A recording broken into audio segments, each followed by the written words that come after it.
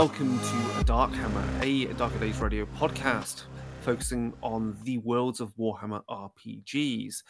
I am one of your regular hosts, Chris, and I am joined by David. Good afternoon and evening to... And we are joined once more by Mike. Hey, I just woke up, so I guess it's morning for me. It's morning for you. And yes, we will be talking about, for this episode, we're going to do a broad overview because we can go into deep dives on each faction at a later date. We're going to be looking at the topic of the elves of the old world, of the world that was, of the Warhammer Fantasy RPG setting. So we've got quite a bit of content to cover. We'll try to get through most of it. Obviously, before that, we're going to cover some news and general gaming. So obviously, everyone's still doing lockdown. David, you work remotely, doing research. You're like me. You're a theoretical computational scientist. Yes, yeah. Computers, that's all we need. Computer and internet, as long as they're fine, I can do what I need to do. Don't need lab, don't need chemicals, don't need equipment. It's great. It's great. It's my life. It makes life so much easier. And Mike, I guess lockdown is something, but you do work, which is sometimes you might be required.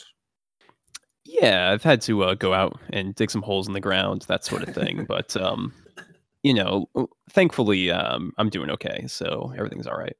Cool. And then gaming wise, let's think. Anything cool gaming wise update? People can find online. I'll do some proper pictures. I finished painting all the heroes for Blackstone Fortress. I'm so glad I finished it all because you can't batch paint them, and I finally found my mojo to get back into doing some painting. So I finished them off. They look mojo. Sweet. I need that. Want to send some my way? And I played the first Stronghold mission for Blackstone Fortress. So that was intense. Two of my explorers went out of action right towards the end. So it's a whole thing. You basically fight against, through the Blackstone Fortress. And when you do a Stronghold mission, you have to do 4 regular exploration rounds, which could be fights or could be encounters, and then you get to the main board, which is bigger than normal, fighting past Chaos Space Rings, Beastmen, the works, into the main location I had to fight into was a chamber where there were Urgal, and to get into the chamber you had to go past a laser barrier and then kill all the Urgal in there, and then find and recover a Dark Age of Technology weapon, which is basically a glorified, super cool las gun type thing, or plasma gun. It was great because the which one is it? The other Rogue Trader model that came in Escalation. She's got 2 pistols and the really servitor heads. Yeah, she's brilliant. I just had her run into the chamber and she just gunned down all the Urgals on her own. She is badass. Anything gaming wise from anyone else that's related or unrelated is fine. Yeah, related to Warhammer, I was flipping through the old Warhammer Siege book from this is the second version from 1994 or something, and it has a bunch of instructions for how to make a castle out of a cardboard box. This is back in the day where GW wanted to do really creative stuff and just kind of use household materials instead of having to buy a plastic kit. So I don't know. I kind of want to try my hand at that and just kind of see how it works out. Yeah, there's another. I think there's another really old book that came out for 40k second ed, which was how to make. It was mostly called Citadel. Was it Citadel modeling or something like that? Something like that. I remember it's there's a blue book as well around kind of 495 where it was all about making terrain. So I've also got PVA. I've also got the copy because I dug out all the copies of White Dwarf that had Gorka Morka content. So there's a really good one which has got how to make desert terrain, like sand dunes and just using stones to put down on bases to make rock outcrops and stuff. So it's a really good issue to refer to make terrain because actually, Mike, related to that, I've got a whole load of PVA and sand now to finish off these rock outcrops for Warcry. So I've made out of thin, sheets of polystyrene, the thin sheets that you normally get that pack TV screens. They're just the single sheets of it. So I've made layers of that, so it looks like a canyon. So you've got all these rock outcrops, and then used I think I stole you heard it here first. I think I stole a lot of coffee stirrers and jammed them inside to make platforms. So then you can get the real kind of parkour feel of Warcry, where people are jumping between platforms and rock outcrops and killing each other. So it should be cool. But I need to just put more sand and glue on it and then actually paint it. But I need to get enough glue on it, because if it's not glue, if there's not enough coverage on it, if I spray it, it'll melt, which is not what I want. Though I think that, I don't know if that's less of an issue with modern aerosol cans, that they don't have. It still is. Ah, feck. This is why I use my airbrush. Yeah, that's a good point. I might have to Get just some airbrush PVC, a lot. PVC spray. It works so much better, and Yeah. you don't use as much as well. I find when I undercoat with my airbrush. Buy a tub of the stuff and it'll last me a very long time, where a spray can is like, I don't know. So Mike, out of the Siege book, you gonna make a castle, or are you gonna make something smaller to begin with, like hobby wise? Maybe just like a tower or something. I don't know. I've got a bunch of cardboard boxes and I got way too much time on my hands, so this seems perfect. Yeah, classic Pringles style tin makes a perfect tower. Yep. Yeah, exactly. Excellent. Cool. Those books are great because it teaches you, you don't need any skill. You just need access to nice, simple, anything you can find around your house, really. And I think GW, as much as they do some really cool stuff with their modeling, it's all about selling a product as well. Whereas you can obviously pick up a box, make a square, there's a castle. Yeah, I'm sure by the end of lockdown, Mike, you'll have an entire city. Well, I was gonna say it's Mordheim collection, because all you need is cocktail stirrers, card, and a bit of time, and it's really easy terrain that looks really effective. Lollipop sticks. Right. Okay. We'll shift on to news. So obviously, Wrath and Glory Revised is out from Cubicle 7. You can buy it on PDF, and you can pre-order the hard copy, which will go to print, I think, end of the month. They're sending it off to print, so it shouldn't take too long. If you buy it as hard copy or PDF, you can pick it up either through DriveThruRPG or go directly to Cubicle 7, because I think I would say, to be biased, go to Cubicle 7 to buy it, because they get a full cut of their PDF money off it then. Obviously, if you get the PDF, there are some issues with it. Send in your errata you spot. There is a formal way of doing that, and that will then make its way in before the print copy is done. If you already own Wrath and Glory and have proof of purchase with a hard copy or anything like that, you've already got the PDF through Cubicle 7, or you've already got the PDF for the old version through DriveThruRPG, that is automatically updated to the revised version. And the artwork and layout is glorious. So nice. It's good. So, and then related to that, all three of us are now doing a streamed game with Gehenna Gaming, which will take place infrequently. I think every 2 weeks is what we're planning for. We've got Session 0 on their Twitch stream right now, where myself, David, Mike, Crystal, and Ian Chig are all playing the crew of a rogue, part of Lord Veronius, who's a rogue trader, his flotilla, and you're kind of like the A team. You're sent in to do something, and you're a mismatched group of experts, thieves, killers, militant missionaries, and whatnot. Psycho robots. And robots, yeah. Cool. Then the other update is for Warhammer Fantasy Roleplay. They've updated pretty much every single scenario they've released for this edition, with updates which mean they have notes now on tighter integration into the Enemy Within campaign. So there's more meta plot kind of tie-ins. Man. You can play Enemy Within, play part 1, and then do 2 or 3 other scenarios from these other products, and have ways of knowing how it ties in, or where there's plot hooks, or there's like, oh, that's that cult, or that's that person, or it's that location. That's like crazy. So, That's incredible. It's brilliant. So I played through it, and it's seeing these little hooks and the other adventures is actually brilliant. Just go like, I kind of go off on a tangent and do stuff because it all can link now. Yeah, I would really love to like use this stuff again with like do it for Gehenna on Gehenna Gaming's like stream, because like we can do one shots, and again, due to the nature of it, we can like drop in and out different players, different characters, and get like a feeling of like a band of vagabonds going across the across the Reichland causing trouble. And then finally, Games Workshop had its Preview 3, which was insane. Again, they've got new Giants, which are bigger than their current plastic kit for Giants. So it makes 3 different versions. So they're larger again. They're huge. Absolutely huge. We've got a model now for Demonifuge and her ex-Harlequin fellow. I think that came out though before the preview. That was 2 weeks ago.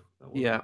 And there is also in the preview some space. I can't remember what the 40k stuff was. I wasn't really interested in the 40k stuff. 40k stuff. There was the new Inquisitor. Oh yes, that was fantastic. One thing. And the most exciting thing for Warcry is the Cainites. So these are elves of the mortal realms that come from the realm of shadow and darkness, and so they are aligned to I think they're aligned to Malarian and Malekith, because we're going to get witch elves and also get some of these. Malarian and Malekith are the same person. They are Marathi. Sorry, Marathi. Yeah. Sorry. Yeah. So we're going to get some mix and match in there, and we're getting more of a sense of like what we saw with the first dark elfy type. What was it? Mistborn, who was in Warhammer Quest. Yeah. Silver Tower. So yeah, that's basically all the cool news from GW stuff. And if we've missed anything, so fine, we'll catch up next time. Right, but with that, we'll move over to the main topic.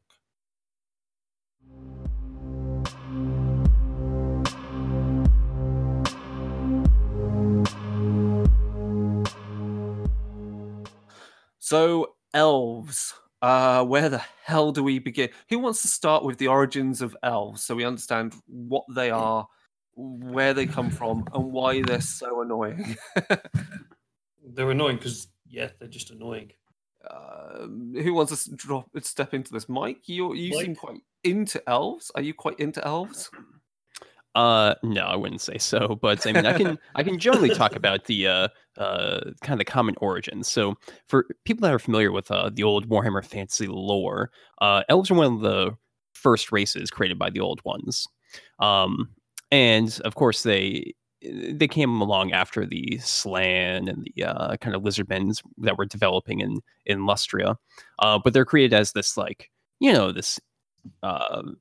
Really like a first attempt at making like a perfect mortal race on this world. So, tall, slender, very aloof and magically capable, but also with really intense emotions, which is, as we kind of find out in the development of Warhammer Fantasy lore, kind of a problem when it comes to chaos and how those gods interact with mortals.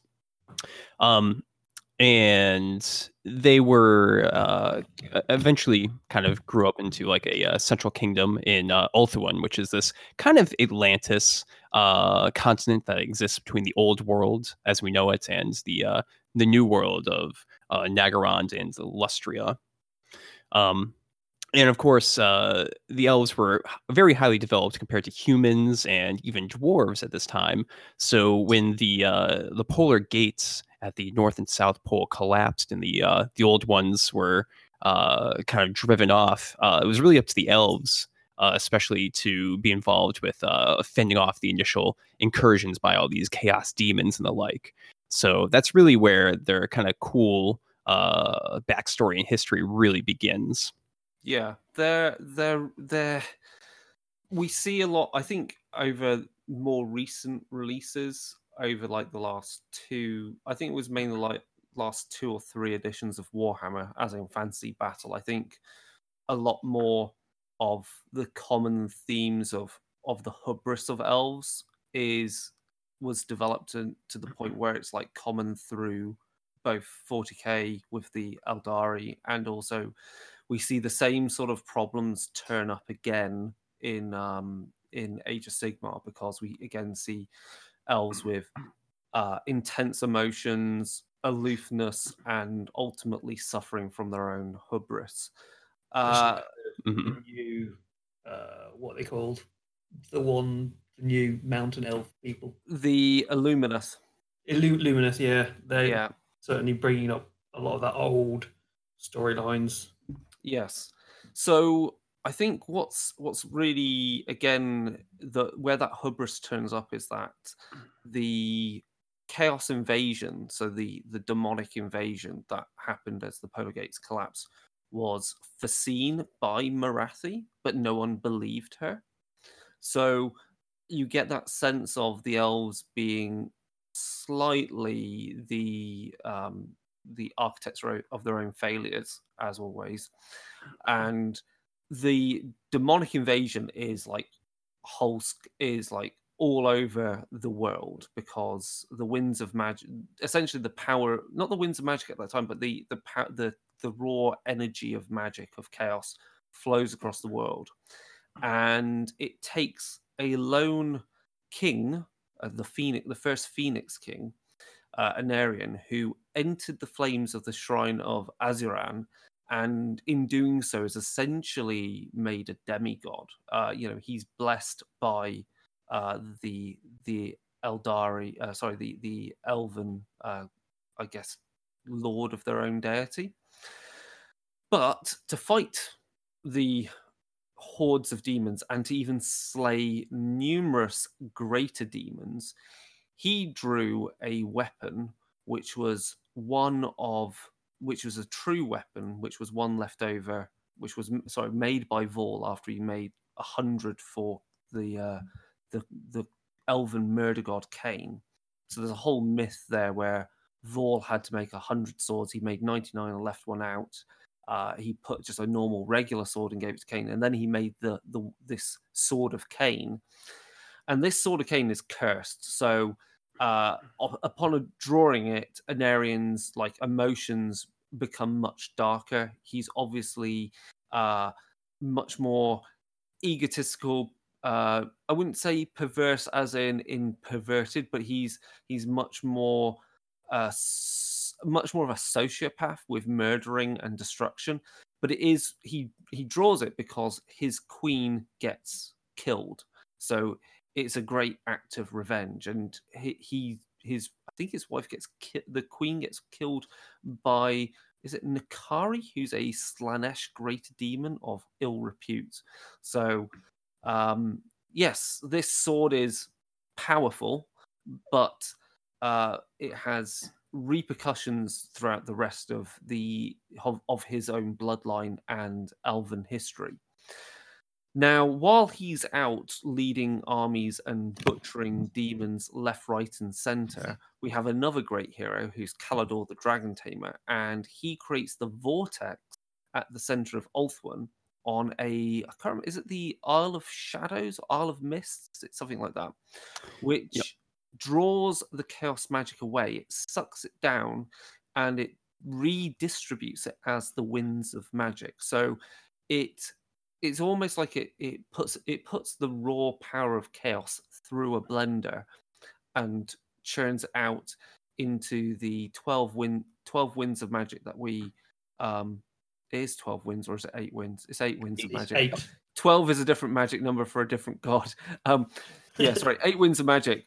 And those are the forms of magic that we are more well acquainted with if we are humans of the Empire who are able to use magic because they're fractions of a more dangerous but more powerful whole. Yeah, yeah, and actually, so that giant vortex in the middle of Ulthuan is, really just a very interesting aesthetic to explore in games. But it's also the main thing that you interact with in the Total War Warhammer 2 video game, which is right. pretty cool. Yeah, it's the main kind of, you have to stop the vortex, and you can choose whichever army you want. But it's a really nice story plot that it takes it. Warhammer Total War brings it back to that kind of original idea. So it is. I would recommend Total War. Warhammer Total War is a really good game. 2 is definitely the better version. Yep. But yeah, so you've got the vortex has kind of appeared. Kaldor has drawn his magic into it. But while this is all going on, Anarion has he's off fighting and defending Ulthuan, whilst Kalador is doing this. But unfortunately, things don't quite go to plan. And Anarion, the first Phoenix King, is killed defending Ulthuan in his great might. And this kind of causes all sorts of problems within the Elven society. So some names that we've already mentioned before. So his son, Malekith, is one of the kind of the big contenders to be the next Phoenix King. Sorry, and he's the son of Morathi. However, this is not to be because it's believed. Some people believe that he's inflicted with some form of curse or kind of darkness of the soul. So he's not technically allowed, or the powers of the Elven race don't let him become the next Phoenix King, and they don't let him enter the shrine to take on the next the mantle. But the vortex works, and it does split up the raw power of chaos into a controllable form, and the elves effectively see themselves as saving the world. And this kind of sets up a little bit of their, in a way, it kind of exacerbates their hubris, and it exacerbates their innate pride in who they are, as world savers and protectors of the world, so to speak. So you kind of you were seeing this development of, oh yes, we've saved the world, we are great, and therefore they become. It feeds on their innate emotions, that they have these strong emotions, and it just kind of makes them even more, I suppose, egotistical in a way. But it kind of then leads on to a bit of a nice little kind of golden age.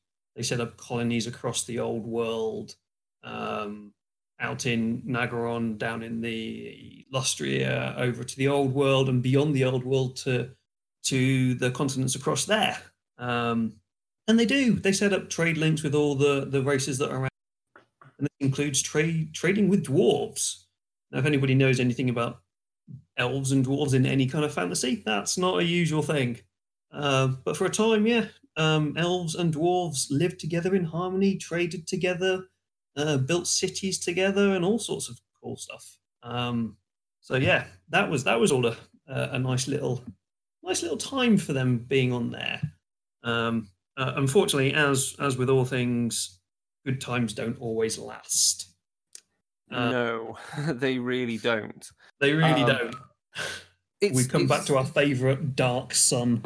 Yes. So in this time of Golden Age, so Malekith, not being Phoenix King, he does get to rule an entire region of Ulthuan known as Nagaraith, and he also started going about rooting out the cults of pleasure, which were a secret cult of elves devoted to Slaanesh, because this comes back to the whole thing that elves have extreme emotions, especially in this time of a golden age. Again, they're going to mainly, they don't have any true military rivals, so they're just going to become debauched, depraved, bored, and start, committing all kinds of horrible acts and perverse pleasures. Now, the problem here is that as he's rooting these out, he eventually discovers that behind these cults is his own mother, Morathi. And this, again, this is the question, is whether she was doing this for her own purposes or whether she knew that this is all just setting up so that she can push forward her son to take the throne, which is essentially the deal that's made. So Morathi is hunted down, but sides with Malekith, and it turns out that she then helps Malekith in his conquest of the Phoenix King throne, poisoning the Phoenix King, and Malekith then sees it as his chance to assume the mantles, assume the role that he believes should have been his by inheritance. Right. And he steps into the flames of the shrine of Azuran, and he is horribly, horribly burnt, to the extent that he is then encased in magical armor by his mother, but is in constant pain. However, it doesn't matter. He's pushed by his pain, pushed by his anger, pushed by the poisoned words of his mother, and a civil war erupts between those elves which are loyal to him and to his mother, and those elves that are loyal to the dead Phoenix King and those who are loyal to that king. Yeah, and it's actually really interesting to bring up. So Malekith's father had, gone into these flames of Azurian and, stepped out unscathed. Malekith got burned, but every other individual that attempted to become the Phoenix King, including the one that he poisoned, had always been given this like enchantment before they went into the flames to basically protect them from being burned. So we don't really know if this was the intended effect or a true rejection or anything like that, which is one of the claims that Malekith still has to this Phoenix King title. It's also something which comes back up in the end times, I believe, isn't it? That Malekith actually reattempts this act of walking into the flames. So it's it's such a huge story to go through. So, and as we get into the Civil War, obviously, there's a lot of death and destruction on either side, and Malekith tries to do a few pretty mental things, one of which is to undo the vortex of magic itself, so he can unleash demons to destroy his enemies, which is fortunately thwarted. And the magic instead that he was casting, it unravels, and it causes the Sundering, which sinks his realm of Nagarythe.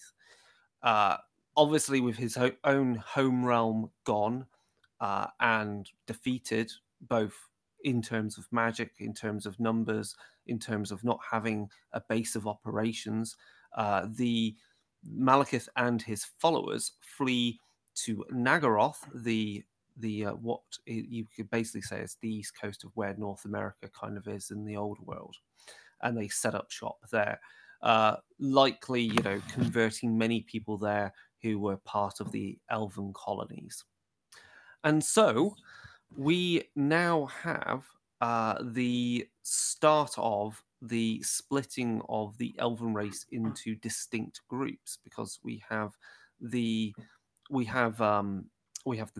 those that remained, the High Elves, who are called the Azure.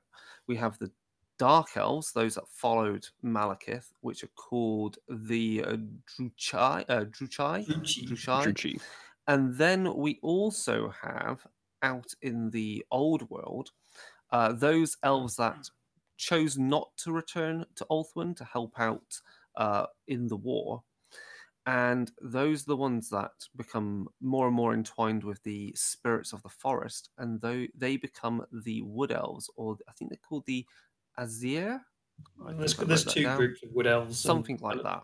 I'm sure there's two groups. We'll break that down when we get to it. But there's kind of elves that live in woods.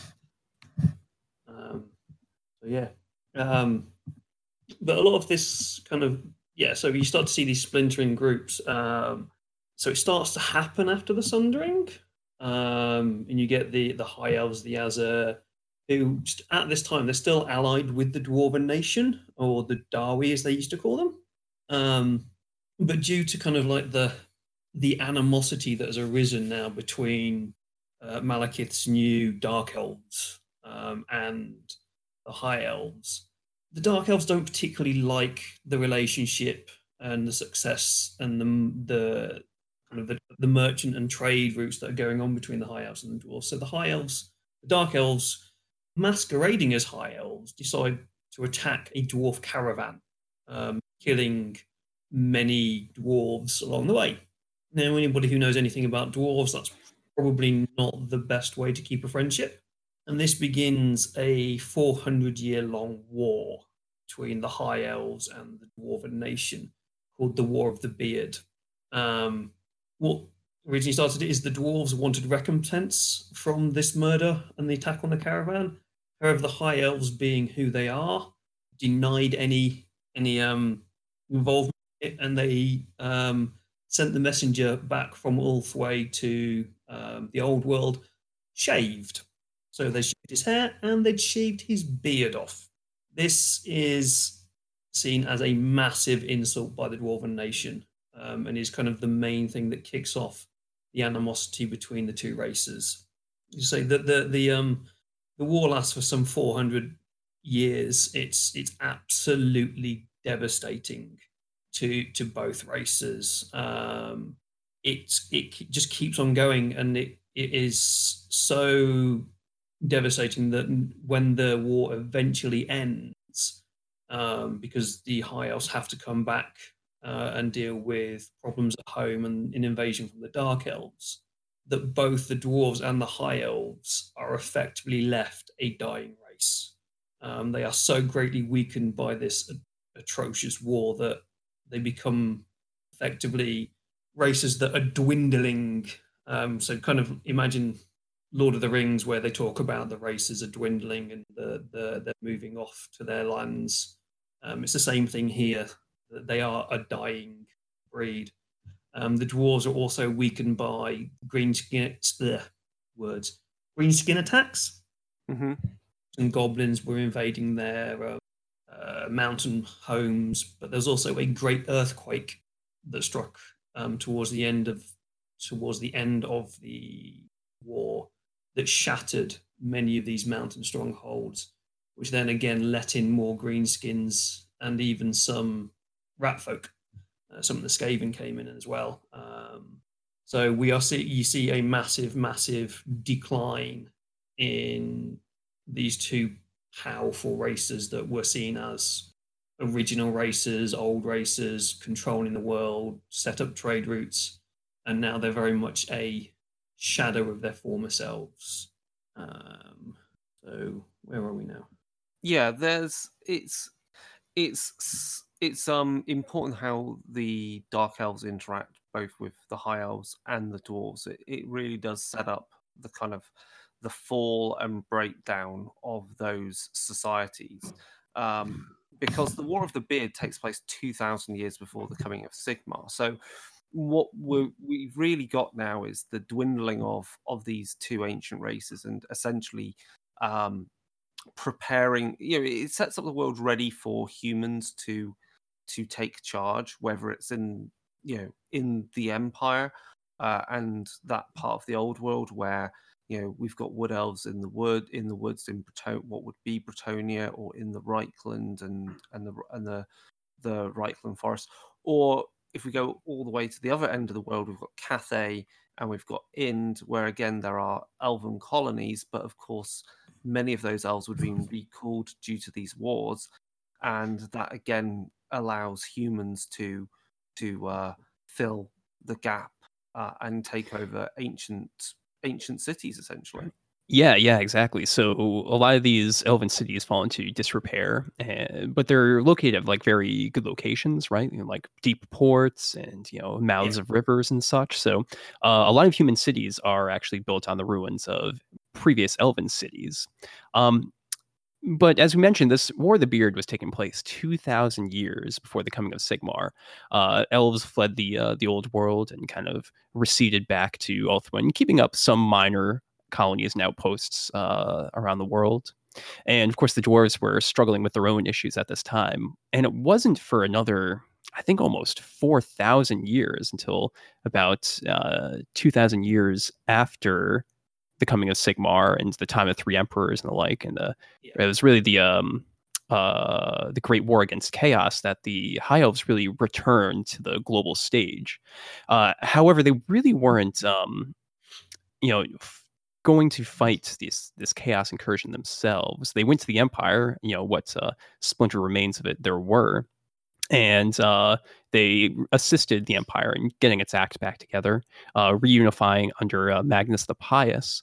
And one of the famous two elven brothers, Teclis, helped establish the colleges of magic in Altdorf to really bring magical learning back to humans and kind of help stabilize it.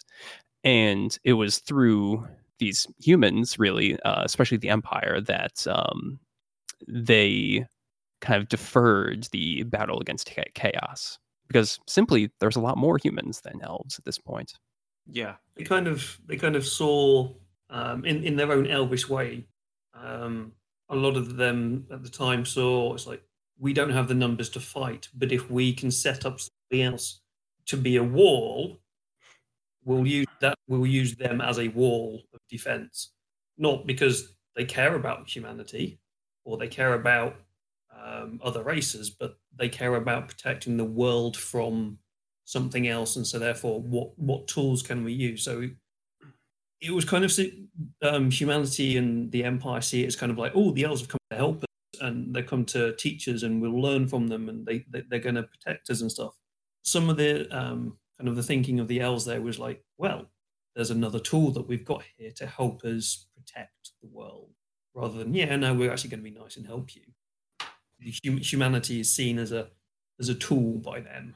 And one of the things that kind of runs through the theme of all the elves is elves will do things, whether it's dark elves, high elves, wood elves, they will do things as long as it is substantially benefits them, or benefits the protection of the world rather than individual races.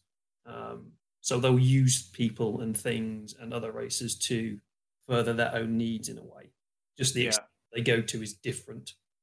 And it's interesting you bring up, Mike, about Altdorf, because I think that leads into a point about where you will find most probably the largest amount of members of the High Elves within the Old World, because Altdorf is a city then which there is a cultural tie to, because there will have been many elven sorcerers there teaching human sorcerers in the initial outset of the colleges of magic. So it makes sense that there's a substantial there's mostly an elven quarter in Altdorf somewhere. I'm sure I've read that somewhere as well, but I get the feeling that that's likely one place where there would be a significant population of elves in the old world. And then somewhere else, more than likely, is somewhere like Marienburg, because of course it's a coastal city, so is a trading partner. So those are the two places off the top of my head that mostly have the largest largest amount of elven population locations.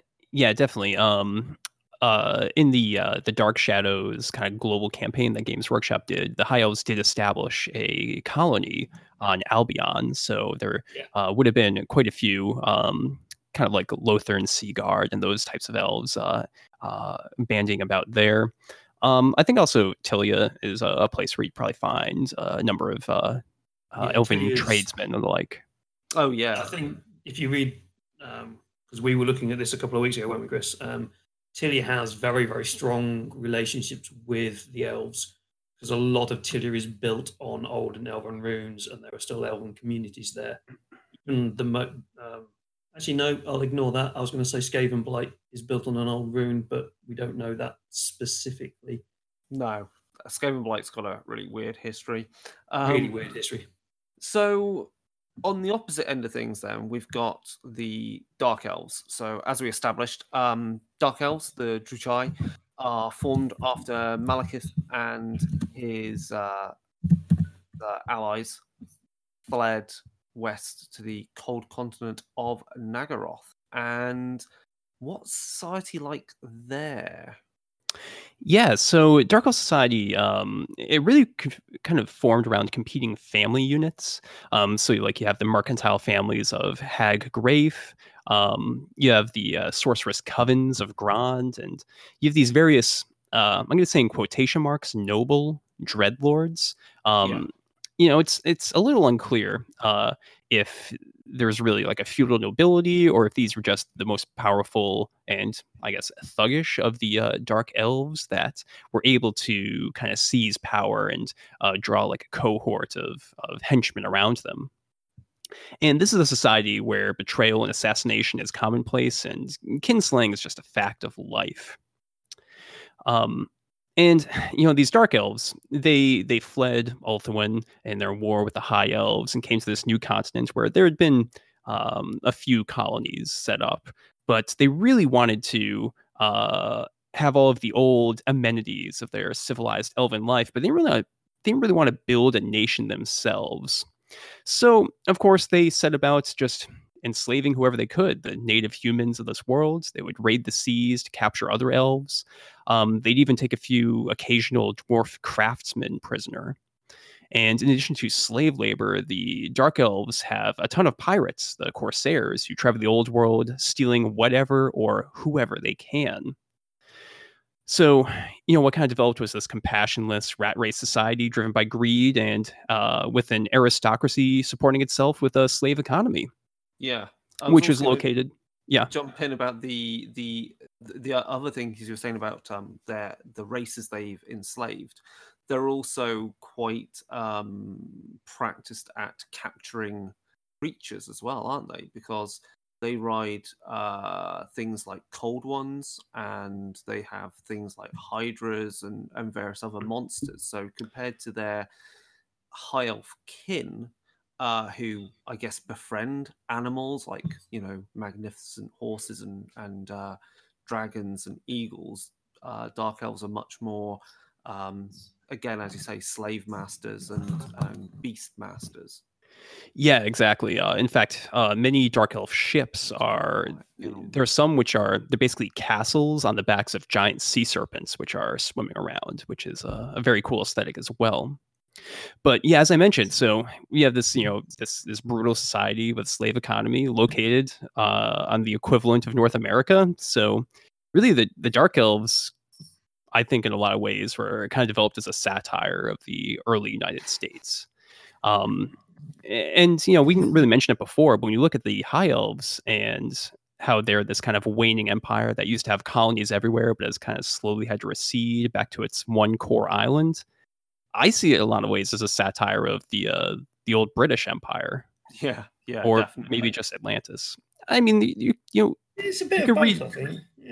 Yeah, you could read it a lot of different ways. There's a lot of inspiration with Warhammer, which is why it's interesting, right? They don't just say this is fantasy Russia. When you look at Kislev, for example, you can see elements of a lot of like Slavic cultures, but it also has this very, you know, interesting, unique sort of kind of development from migration and the like, which just makes it, you know, kind of its own cool and unique country to kind of explore in the game. So anyway, getting back to the Dark Elves. Yeah, in the Warhammer War game, Dark Elves, they have a lot of really cool army units. They have these vicious repeater crossbows. They'll commonly have these sneaky assassins which hide in the ranks of their own units and pop out, or there's one assassin that can actually hide in an enemy's unit and just pop out whenever they feel like it. They have these giant hydras that have been enslaved. They have dinosaur cavalry, and they, of course, have the poison-bladed witch elves that have dedicated their lives to the god of murder, known as Cain. And they just have a cool aesthetic of like purple cloaks, pointy helmets, and lots of spikes and blades. And of course, Morathi, who we mentioned, Malekith's mother, still secretly has her cult of Slaanesh running kind of in the background in the seedier parts of society. She's a witch elf and really the only one that uses to use dark magic as a witch elf. And it's really important to note how magic works in Dark Elf society. Male sorcerers are typically killed. Malekith believes in this prophecy that existed, a prophecy in which a dark king will be slain by the firstborn son of noble blood, who will be wielding sorcerous powers of darkest magic. So, just to be safe, you make sure that most male sorcerers are killed off. I think a few do survive. If you play the old Warhammer Age of Reckoning MMO, there are dark elf sorcerers running around, so there is some precedent for that. But typically, it's more of a woman's job to be wielding magic. Cool. Yeah. Thinking that there was something called Dark Riders, but I think that's actually Age of Sigmar, where they do have male sorcerers. I can't remember off the top of my head if that was a unit that was in Old World. There was a unit which is in fantasy, but I don't think they were actually sorcerers. They were a kind of a flanking skirmish. I think they're male members of the cult of the cult of Cain, which is the witch elf cult. I think it is really interesting how, on the surface you have this cult to Cain and this murder god, and yet underneath it all there is Morathi still with her cult to Slaanesh and pushing society to ever greater heights of depravity. Because Malekith, is just angry. He's just feels he's been denied his birthright, whereas Morathi is, I guess, intoxicated with power and the pleasure it brings. She's well and truly after power. Want to overtly be seen to be the one in control as well. So she kind of puppets Malekith a lot of the time to do things for her. So she wants to have the power, but not be the power. Yeah, and using her cults and the cults to Cain, and using those to further her cults of Slaanesh, and using Malekith rather than being that front person herself. And this all feeds into the mortal realms. We see that price being paid by Morathi for her hubris and trying to manipulate Slaanesh. But that's for another episode. That's a completely different episode. So Wood Elves. This is why we're splitting the groups up. So we'll do an episode on Eldari and an episode on elves with them. There's just too much here, isn't there? So Wood Elves, or the Azrai. I've got the page open next to me, that's why. So Wood Elves are elves that have existed in the forests of the Old Worlds, and also the forests of there's a particular place called I can't see it on my notes, sorry, but there's a realm within Ulthuan which is heavily forested. Avalon, which has the Everqueen as its ruler, and she is also considered the consort of the Phoenix King.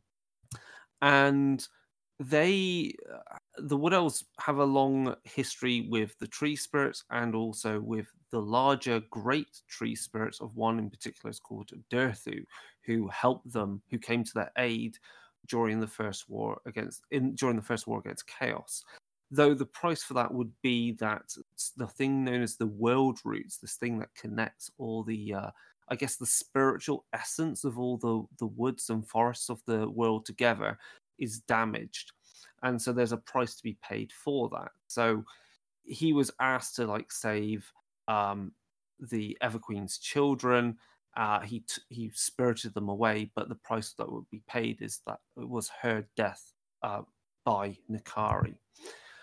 So really, that's the start of this group of elves having this interactions with the spirits of the woods, of the forests.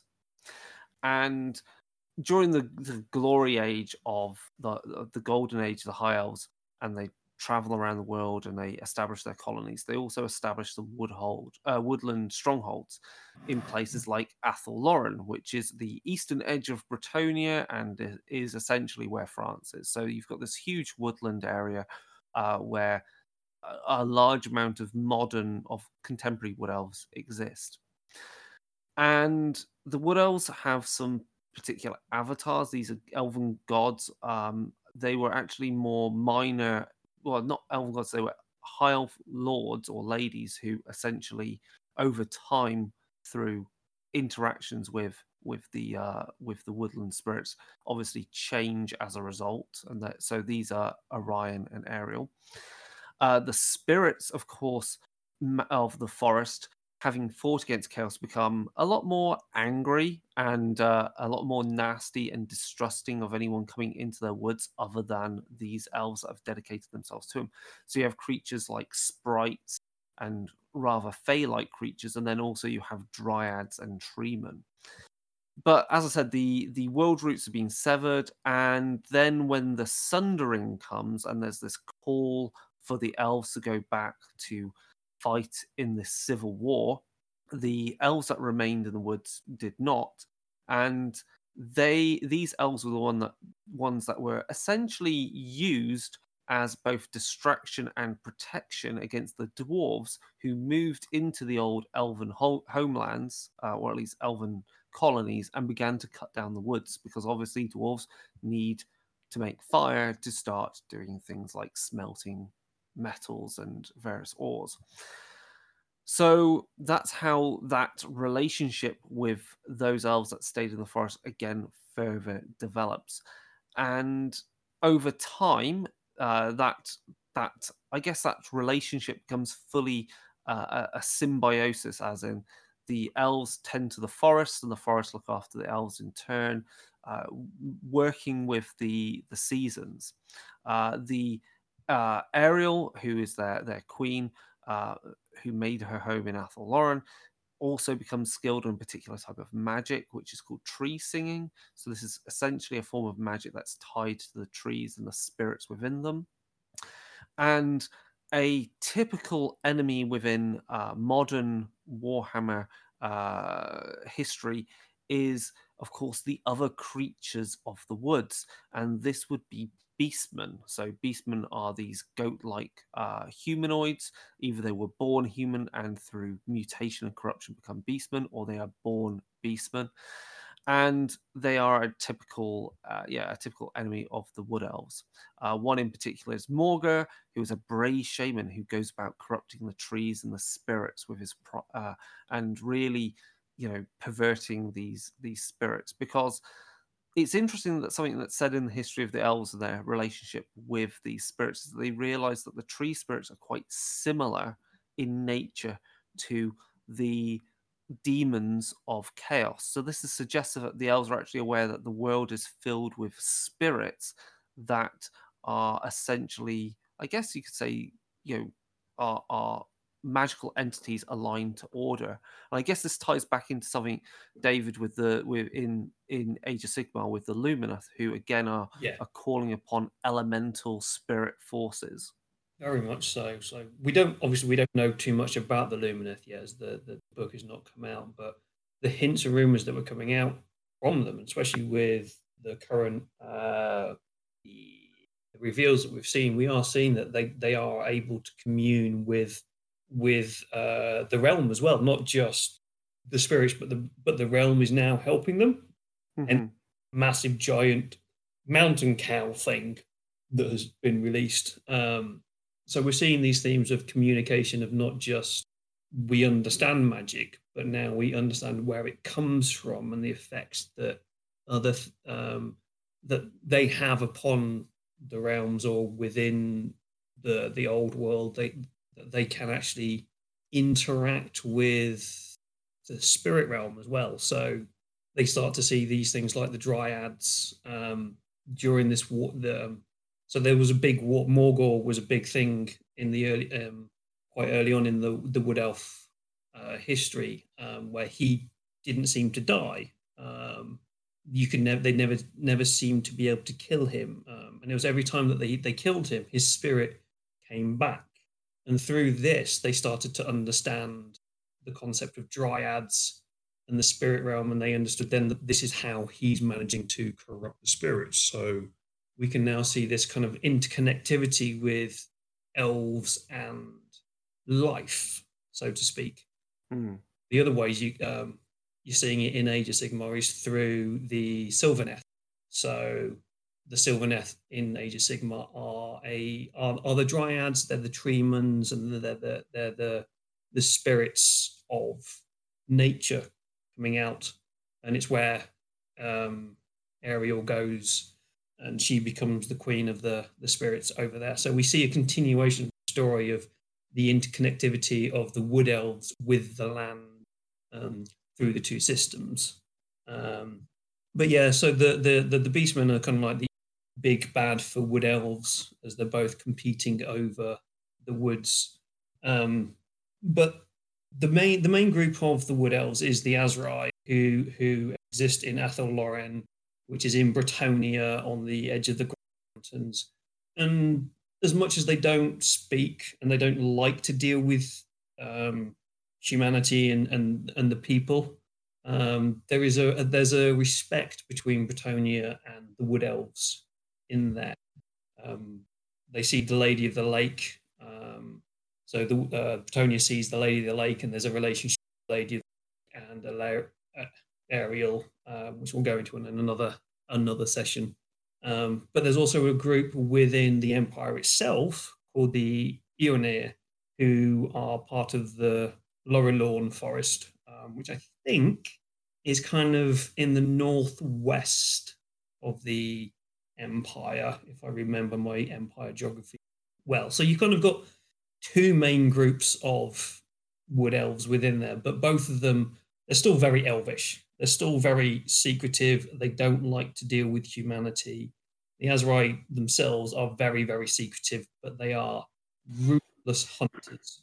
They are your true sneaky through forests, don't want anybody around them. Anybody who plays their forest, they've not, is hunted and killed. And there are stories throughout the entire old world of people going missing because they've strayed into wood elf territory and they've just been killed. Like they don't want trespassers at all. Anybody who accidentally walks in, whether it's an accident or whether it's on purpose, you're dead. Doesn't on that part. The other one is the Eonir. They're slightly more open-minded because of where they're positioned, and they will occasionally take part in Empire politics through the need to, because they don't want their forests cut down. Yeah, they can't stand against the Empire. So, in the Warhammer Fantasy RPG rulebook 4th edition, in the description for Wood Elves, it actually points out that a contingent of Wood Elves makes camp just south of Altdorf in the Amber Hills, and so we've got a sizable group of Wood Elves of rangers and so forth existing deep in the Reichland Forest, which is pretty cool. Mike, have you got anything more you wanted to say about the Wood Elves and their Oh yeah, yeah, definitely. Well, I mean, so we don't know too much about the Eonir elves. There's just like a few writings here and there, but the Azrai are one of like the main armies that was in Warhammer Fantasy back in the day, and has a lot of stuff written about them. We don't really know too much about how their society works. We do know about, of course, like the Orion, the Forest King, kind of having this like seasonal, like 1 year. So basically, what happens is a elf will be sacrificed in the winter, and in the spring, Orion will return, go through and do his wild hunt, help the forest and the like, and then die after replaced by another elf. So we know a bit about that and how their society works with like different like kind of elven council that exists in Athel Loren. But we also know a lot of like the really like weird kind of awful things that they do, because as the Azrai were written about and developed, they really became these kind of like fickle very Fey-like elves, and they'll just do these bizarre, strange things on occasion. They'll ride out in these wild hunts through Bretonnia, capturing and killing. They'll like find Bretonian children and just steal them and bring them back to their elven halls, where these children become like servants for the elven lords who never grow up. They always stay young and are suppressed either by magic or some of the being fed or being forced to drink the wood elf wine and the like. So the wood elves are definitely, it's very easy to portray them as evil, which I think is really interesting because it gives you a lot of like moral gray areas, just like with the high elves and their own hubris. And well, I mean, the dark elves are pretty much just bad. They're bad guys. The other thing is the attitude that wood elves have to their cousins, because they didn't leave their homelands, they were never involved in the Civil War. They see themselves as the most true elves because they didn't fall, they didn't have a sundering in their eyes. The sundering was between two rival factions who, because of their own hubris and politics, whereas the Azrai and Aenir, I guess, see themselves as colonists who took their history with them and took it somewhere else and remained true to it to an extent. I wonder if that's a satire on something else to do with colonialization. I don't know. No doubt. Knowing the way that this game came out, I wonder if that's trying to say something about Canada.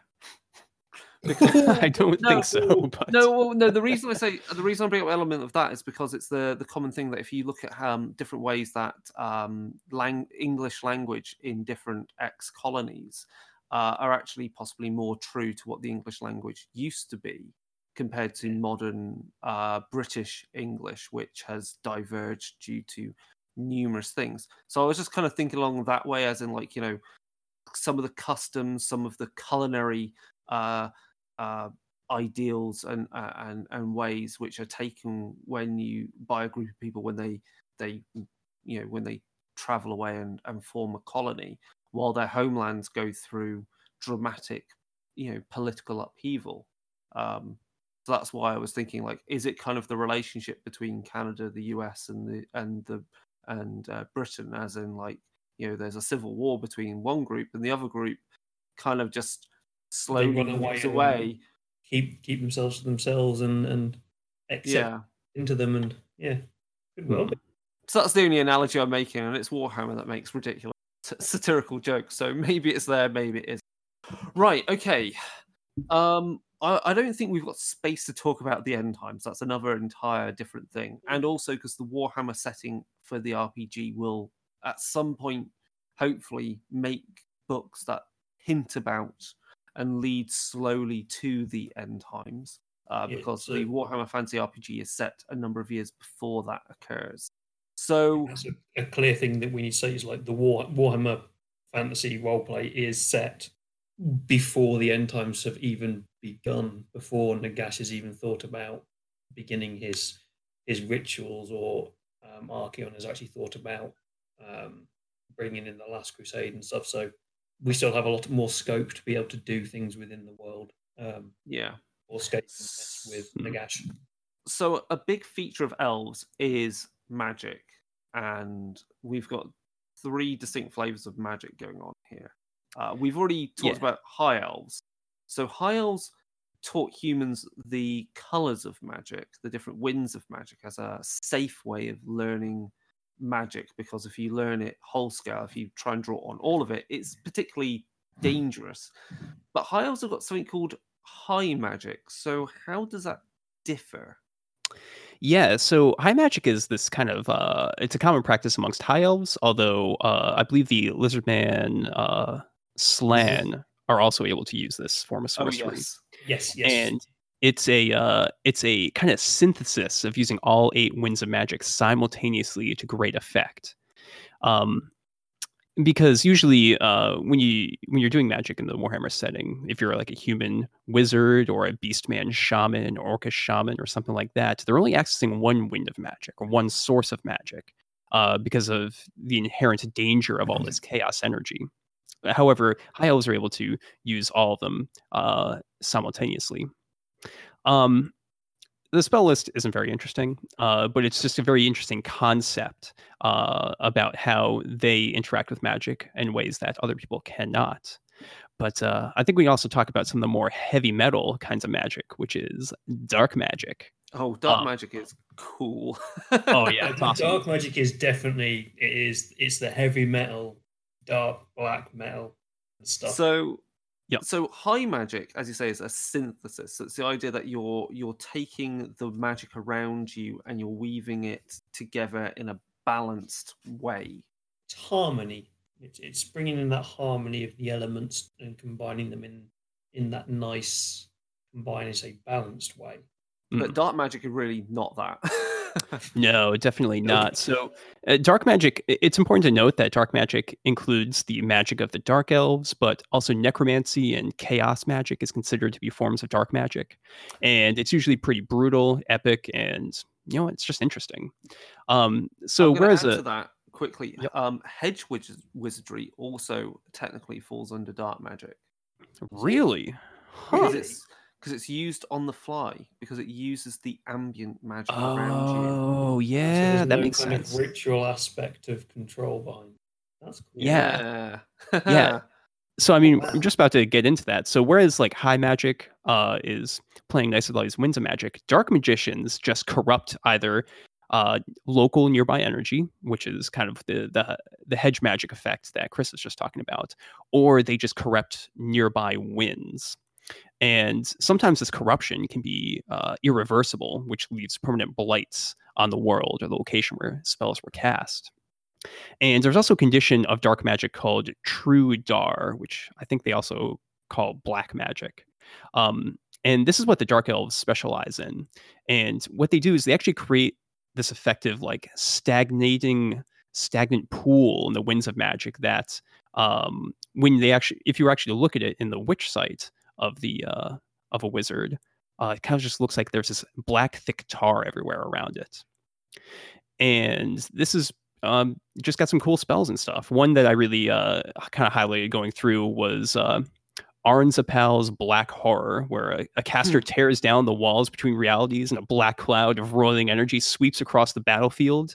And as the darkness travels, there's slimy tentacles lashing out from the depths that just drag unfortunate victims screaming to an unknown fate. Oh, wonderful. Yeah. The wonderful thing about that is you can also see that again seeping into Age of Sigmar, where the Dark Elves live in the realm of shadow. Everything then is kind of dark and mysterious and gribbly and love it. Yeah.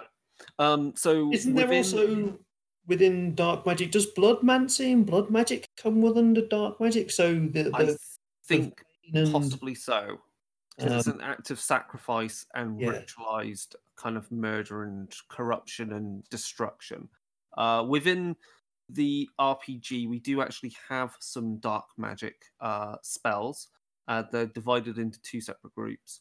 We've got Law of Demonology, which is pretty simple. It's destroy lesser demon, detect demon, manifest lesser demon, and an octagram, which means you can contain a demonic creature within a space. So all of those rely on the flow of Dar. And then there is, of course, the law of necromancy, because, of course, our best, I have to say, he is my favorite character of all of Warhammer. He is the arch bastard of Warhammer, is Nagash. Necromancy. He learned necromancy, of course, by torturing a dark elf. Yep. So he learnt dark magic and then focused in on that one particular strand of it, which is necromancy. Perfected it. Oh, yeah. And then took it beyond that and just kind of ran with it. And now you see him as a god in Age of Sigmar. So he must have done something, right? Yeah. And then of course, Wood Elves have tree magic, basically. Yeah. Which, I mean, is interesting. They do draw this kind of life magic from the forest itself. And it's really just focused on augmentation, movement kind of magic. It takes the form of tree singing, spell weaving, which the elves originally learned from Durthu, that great tree man of the forest. Yeah, it's very much a magic of life in a way. It's not the lore of beasts. It's not the lore of life. It's very much a lore of magic that stems from those ideas of growing and moving. All things kind of hippie-ish, I suppose, in a way. Yeah, definitely. Yeah. So, how then do we use this varying group of egotistical elves in our games of Warhammer? Yeah, this is why I wanted to show up for this episode. Because we're on the 4th edition of Warhammer Fantasy Roleplay, and there still hasn't been an elf source book. Hasn't been in one first edition, second edition, or third edition. So if there's any writers out there for Cubicle 7, listening, maybe they can make this happen. But it's really unfortunate. I mean, there's been a dwarf source book for every edition, so I mean, maybe everyone just likes dwarfs more. But yes, I will go down that route. I mean, they are really fun and unique in the Warhammer setting, so I definitely agree with that. I think there's before. Yeah. Oh, sorry. I was going to say. I think the reason, and I think this might This might be related also to the challenge of playing Eldari in Warhammer 40k. But I think in Warhammer 40k, the Eldari are a lot more established. Like you have the paths of the Eldar, the Drukhari. We understand why they do their torture because it's basically soul siphoning. I think with elves is trying to get how you role play them without just ending up being an arsehole. Well, no, I mean being dime store Tolkien essentially. You know what I mean? Yeah. Like so it feels Warhammer, but you're elves. Not you're playing Warhammer, but you're actually just playing Legolas. Yeah, I think that's what it comes down to. Yeah. It's one of those things within Warhammer that you have to look at and you have to deal with anyway. A lot of Warhammer, the ideas do come out of Tolkien quite clearly, and they are quite traditional fantasy ideas. So I do think when they went down the route of splitting them up into the 3 different categories, that helped a lot. But the whole are very much a stereotypical fantasy trope. Yeah. So, yeah, I'd agree with that, David. And I mean, as we kind of established here, and this is a rated R podcast, right? So elves are assholes, but they're just 3 different flavors of assholes, or maybe 4 if you count like sea elves and the like. And it's really just kind of refining like what that sort of that haughty kind of attitude will dictate in their relationship with other characters, with humans, with dwarves, etc. And if you look at all the previous Warhammer fantasy lore, you can start to get a lot of vibes for and kind of insights into elf characters, based on some other things. There's the Warhammer army books for the high elves, etc.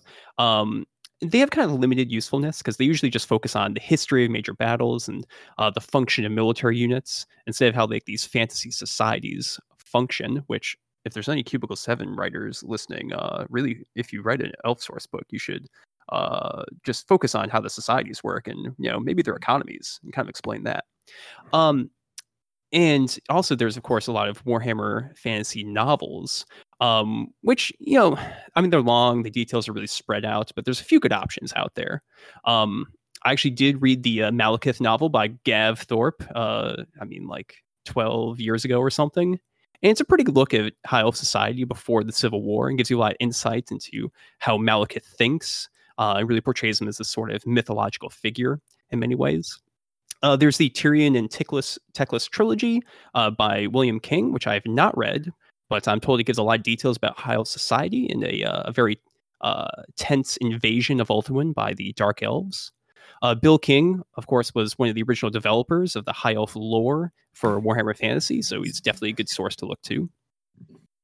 And of course, there's the Malice Darkblade 5 novels, I think. I think there's 5 of them. There's about 5. There's absolutely beautiful books. If you do get a chance to read them, do read them. Yeah. Actually, I'm sorry. The comic book. He's such an interesting character. Yeah. Yeah, I need to correct myself. There's 6, because there was an End Times novel for Malice Darkblade. Oh, yes, yeah. Yep. But yeah, those are by Mike Lee and Dan Abnett. And they have a ton of details about Nagaroth and Dark Elf Society, which isn't really found anywhere else. Although I do need to note that the later books in the series are considered to be non-canonical by many people because they start introducing a lot of weird new chaos entities and possibly gods that don't actually show up anywhere else. They're just kind of the creation of the author. But as an additional fun fact for Darker Days listeners, Mike Lee was a longtime World of Darkness writer and actually the lead developer for Demon the Fallen. So it's pretty cool. Explains probably a lot of why some of the weird of those books. Which Yep. is kind of cool, that though. A weird fact that they were actually in the beginning of Warhammer Fantasy, before Skaven came out, there were 5 Chaos Gods. Oh yeah, well, I think we've gone over that one before. He was very minimal. We're going off topic. That's due to IP licensing issues. That Dark God disappears and essentially is replaced by Be'lakor. what's his name? Be'lakor, good old Be'lakor. Yeah. Because Malice Darkblade, sure. Didn't he first appear though? Or was he? I'm sure he definitely had a comic book series within the Inferno. Monthly. Yeah, he was in Inferno, but that was also kind of at the time the books were coming out as well. Yeah. Yeah. So Mike Lee was the main writer for the novels, but Dan Abnett did the original comic books. It really, I don't think Dan really wrote the novels. He really just gave his notes to Mike Lee and kind of did like proofreading, that sort of thing, and consistency review. And Malice Darkblades, they're definitely the most intense look at any form of Elven society, and he's such a brilliantly dark, weird character that he's got kind of what you call him? What's the elf character with the black blade in other fantasy series? I can't think of his name.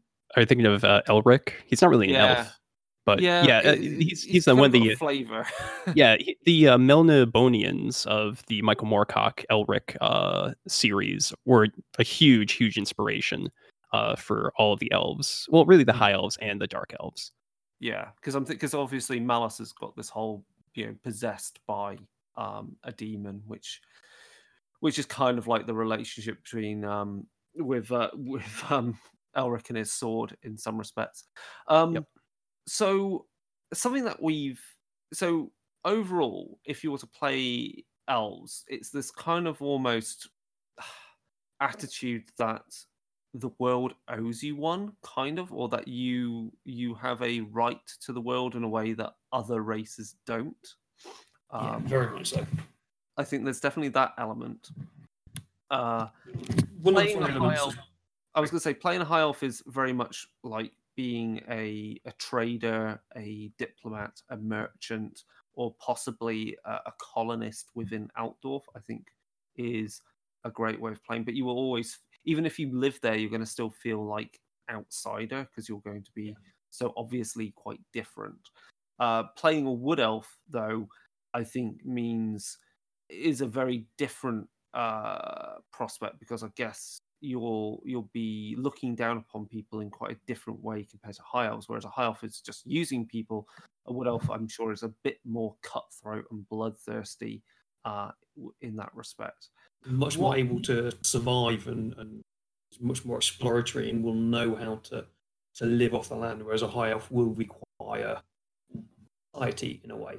What I think is an interesting kind of plot points you could possibly introduce into your games is actually dark elves, in the sense that you could go back to the classic trope of dark elves pretending to be other elves and have them interfere or be involved in your plots.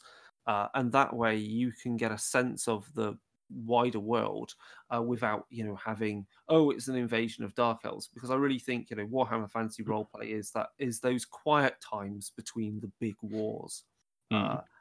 And I think that'll just be fun, because then you can quite easily bring in the idea of elven assassins, elven sorcerers who have come to the old world to find some ancient relic, or you could be dealing with corsairs if you were doing a Warhammer game like playing a bunch of pirates who or traders who live out in Marienburg, or pirates from Talir, or what's the place? What are the pirates? That pirate island, is it Norska?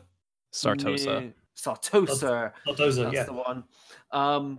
So you could definitely look at Dark Elves as a antagonist in the setting in that respect. Dark Elves really, really lend themselves to that, because they're not their main beef is with the High Elves.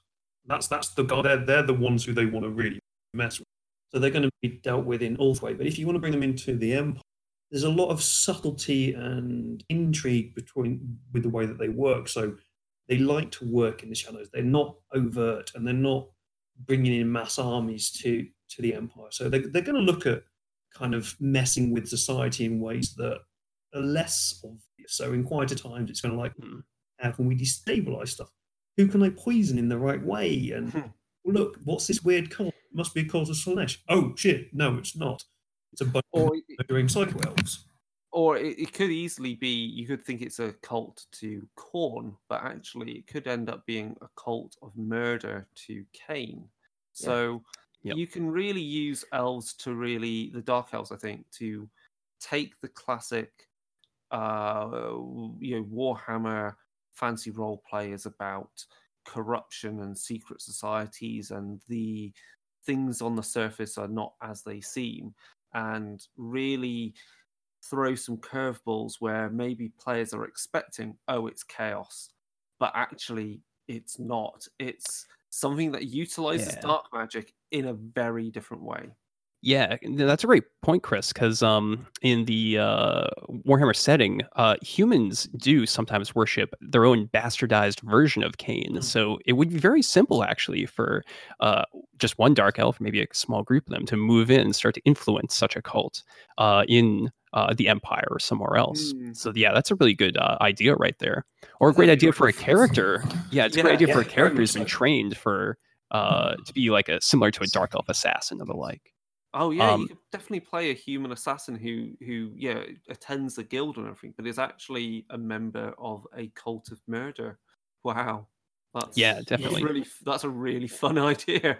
There's another awesome adventure actually for Warhammer Fantasy Roleplay 3rd edition called Witch's Song, which is all about the interplay between dark magic and the Dark Elves themselves, who kind of show up in the latter half as kind of like the surprise antagonist.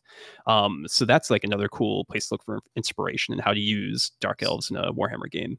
I do think Dark Elves offer so much more than just with bad elves. There's so much more depth within them that they can you can use them. They can work together with a group and actually be part of the group. They can be your antagonists. They can be a dark power behind something else.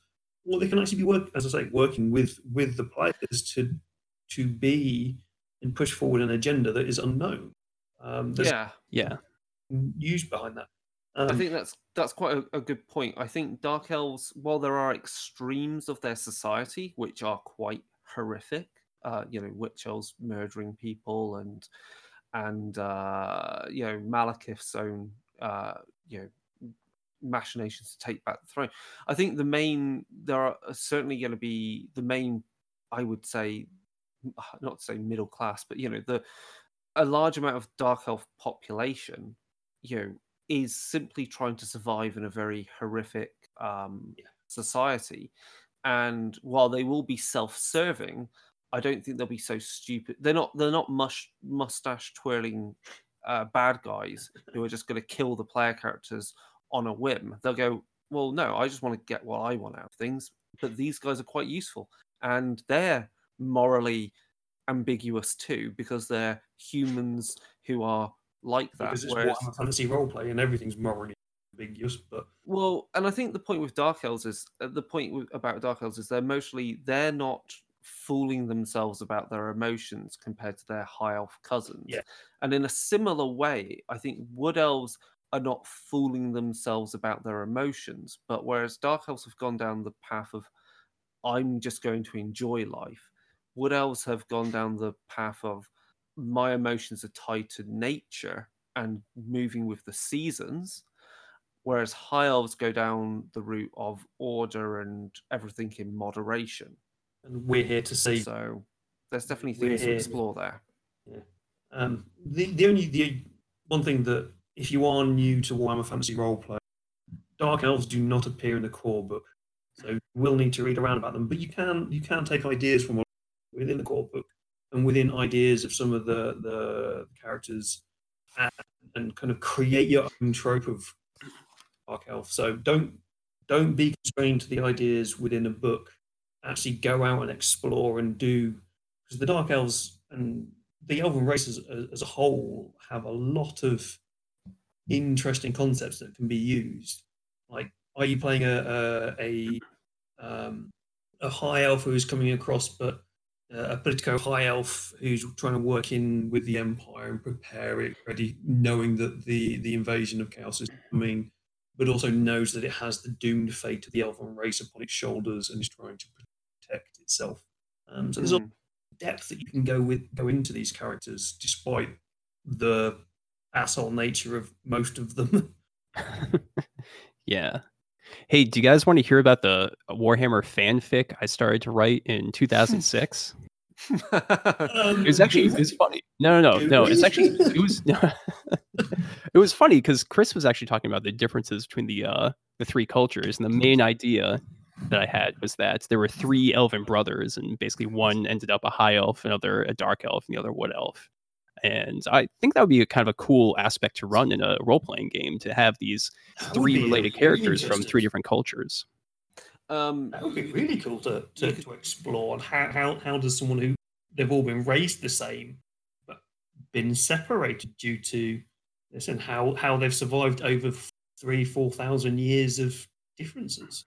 I would say it'd be more feasible to run the characters as descendants from the same family tree. That would be a way of exploring. Yeah, you could do that too. That would be. I think that would work quite well. It would certainly be an interesting way of exploring the three cultures to each other. The other thing is, I think, talking about how to replicate Dark Elves if you want to use them as antagonists, I think it's quite simple enough in the book, because obviously there are certain careers that match pretty well with what you'd want, like seamen, corsairs. I think you can pretty much replicate all the different types of Dark Elf that could turn up as an antagonist. But then the thing, I think the major take home is then what? Elves are complicated. They are assholes. They are victims of their own hubris. And we really need an elf book for Warhammer Fantasy Roleplay. Yeah. I think that's long overdue. Something that explores it more. Right. Are there any final thoughts on elves and how to play them in Warhammer? Don't. Wow. Sorry, it's just my hatred of elves. I don't particularly like them, and they annoy me when people play them in my games, because they either go murder hobo elf or arsehole Politico. Ah, right. I see. That's just my experience and my hatred towards elf things. Haughty.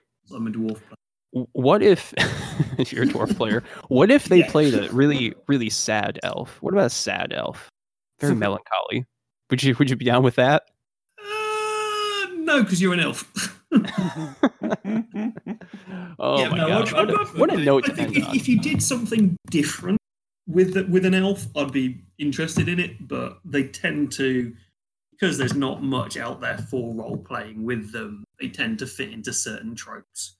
And I think one of the ways which people should kind of take on this is, yes, there are certain tropes within Warhammer Fantasy for the elves, but there's also a lot more behind them. They're not just, high elves are arseholes who just will use people to protect the world. But if you look into the high elves, there's more behind that. Dark elves, they're all generally seen as murder, dark, weird, twisted elves. Again, there's more behind that they need to survive and they want to do stuff. And wood elves, again, they have friends. They do actually speak to humans. They get on well with the Bretonnians. Use that. Don't just go down like we said with the orcs, don't go down that straight line of what is known. Explore it and go beyond that general idea. Cool. That's my 2 cents, at least, anyway. No, I think that's valid. I think it's really just breaking the tropes of what we understand of elves as presented in Warhammer, which is really either through the war games or through the few characters that we see in certain books. Any last thoughts, Mike, or have we covered everything there? I think that's pretty much it. Yeah. Cool. Just noticed one thing I've written down here. Elves can have beards. Apparently there's a who has a beard. So remember that. Interesting. Elves can have beards. And on that note then, right. So and otherwise, yeah, we really do need elf book to, as you say, Mike, to really find out a bit more about their society and why they think the way they do. Which is, the way people think is often rooted in the society they're brought up in. Anyway, with that, if you want to find out more, please come to www.darker-days.org to find more episodes of Darkhammer and also episodes of Darker Days Radio. There is great content and reviews coming up regarding games such as, I think we're doing Dystopia Rising at some point, which is a zombie apocalypse horror kind of RPG from Onyx Path, and I'm sure we'll be covering in the near future, we'll be talking about Soulbound, because that is on the horizon. I do not have a release date. I am not privy to that information. I just know it's getting closer from everything that we've seen in the marketing and social media, and it looks great because that dark elf course, is a dark elf. Yes, it's dark elf because it's not freaking amazing artwork. Dark elves do exist in Age of Sigmar, so yeah. And if people want to find out other things, they can go to @DarkerDaysRadio on Twitter. They can go to @DarkerDaysRadio on Instagram. They can go to Darker Days Radio on our WordPress blog, where we might write up like battle reports and stuff every so often. And if you want even more information or to see cool things, go over to Gehenna Gaming on Twitch, where you can see things such as our Darkhammer episode, where myself and Mike and Eleanor appear talking about horror in the worlds of Warhammer and how you should approach things like mutation and corruption and mental illness within the settings, because we talked quite a fair bit about that. It's quite informative. And also Session 0 of Wrath and Glory Dark Tides, where you can find out about the characters that will be played in the Dark Tides campaign for the 40k RPG. I think that covers everything, except for if they want to email us, they can email us darkerdaysradio@gmail.com. You can suggest to us other topics about Darkhammer that you want covered. Maybe you want to learn more about the undead. I guess undead would be really cool to talk about for Warhammer next. I think that'll involve a couple of episodes of that one. Yeah, that's a hefty topic. Let's talk about vampires, skeletons, Nagash. Oh god, that is a lot. Actually, given that the Drachenfels book got scanned for first edition and that's now released as well on the Drive-Thru RPG by Cubicle 7, I think of that book then, the thing to talk about next for Warhammer is actually vampires in Warhammer. Bit of vampire count stuff. That would be cool. Yeah, that'd be good. I mean, Drachenfels isn't really... Drachenfels is weird. Yeah. Drachenfels could have its own episode. Yeah. I might just download that PDF because I've never read it, and that book is apparently very rare, so it'd be interesting what was in there before things got nailed down and became the Warhammer that we know now. Yeah, definitely. Cool. Thank you guys again for another great episode of Darkhammer and talking about the weirdness of Warhammer. And with that, have a good evening, and we will be back with another great episode of Darker Days Radio. So goodbye. Take it easy. See you later.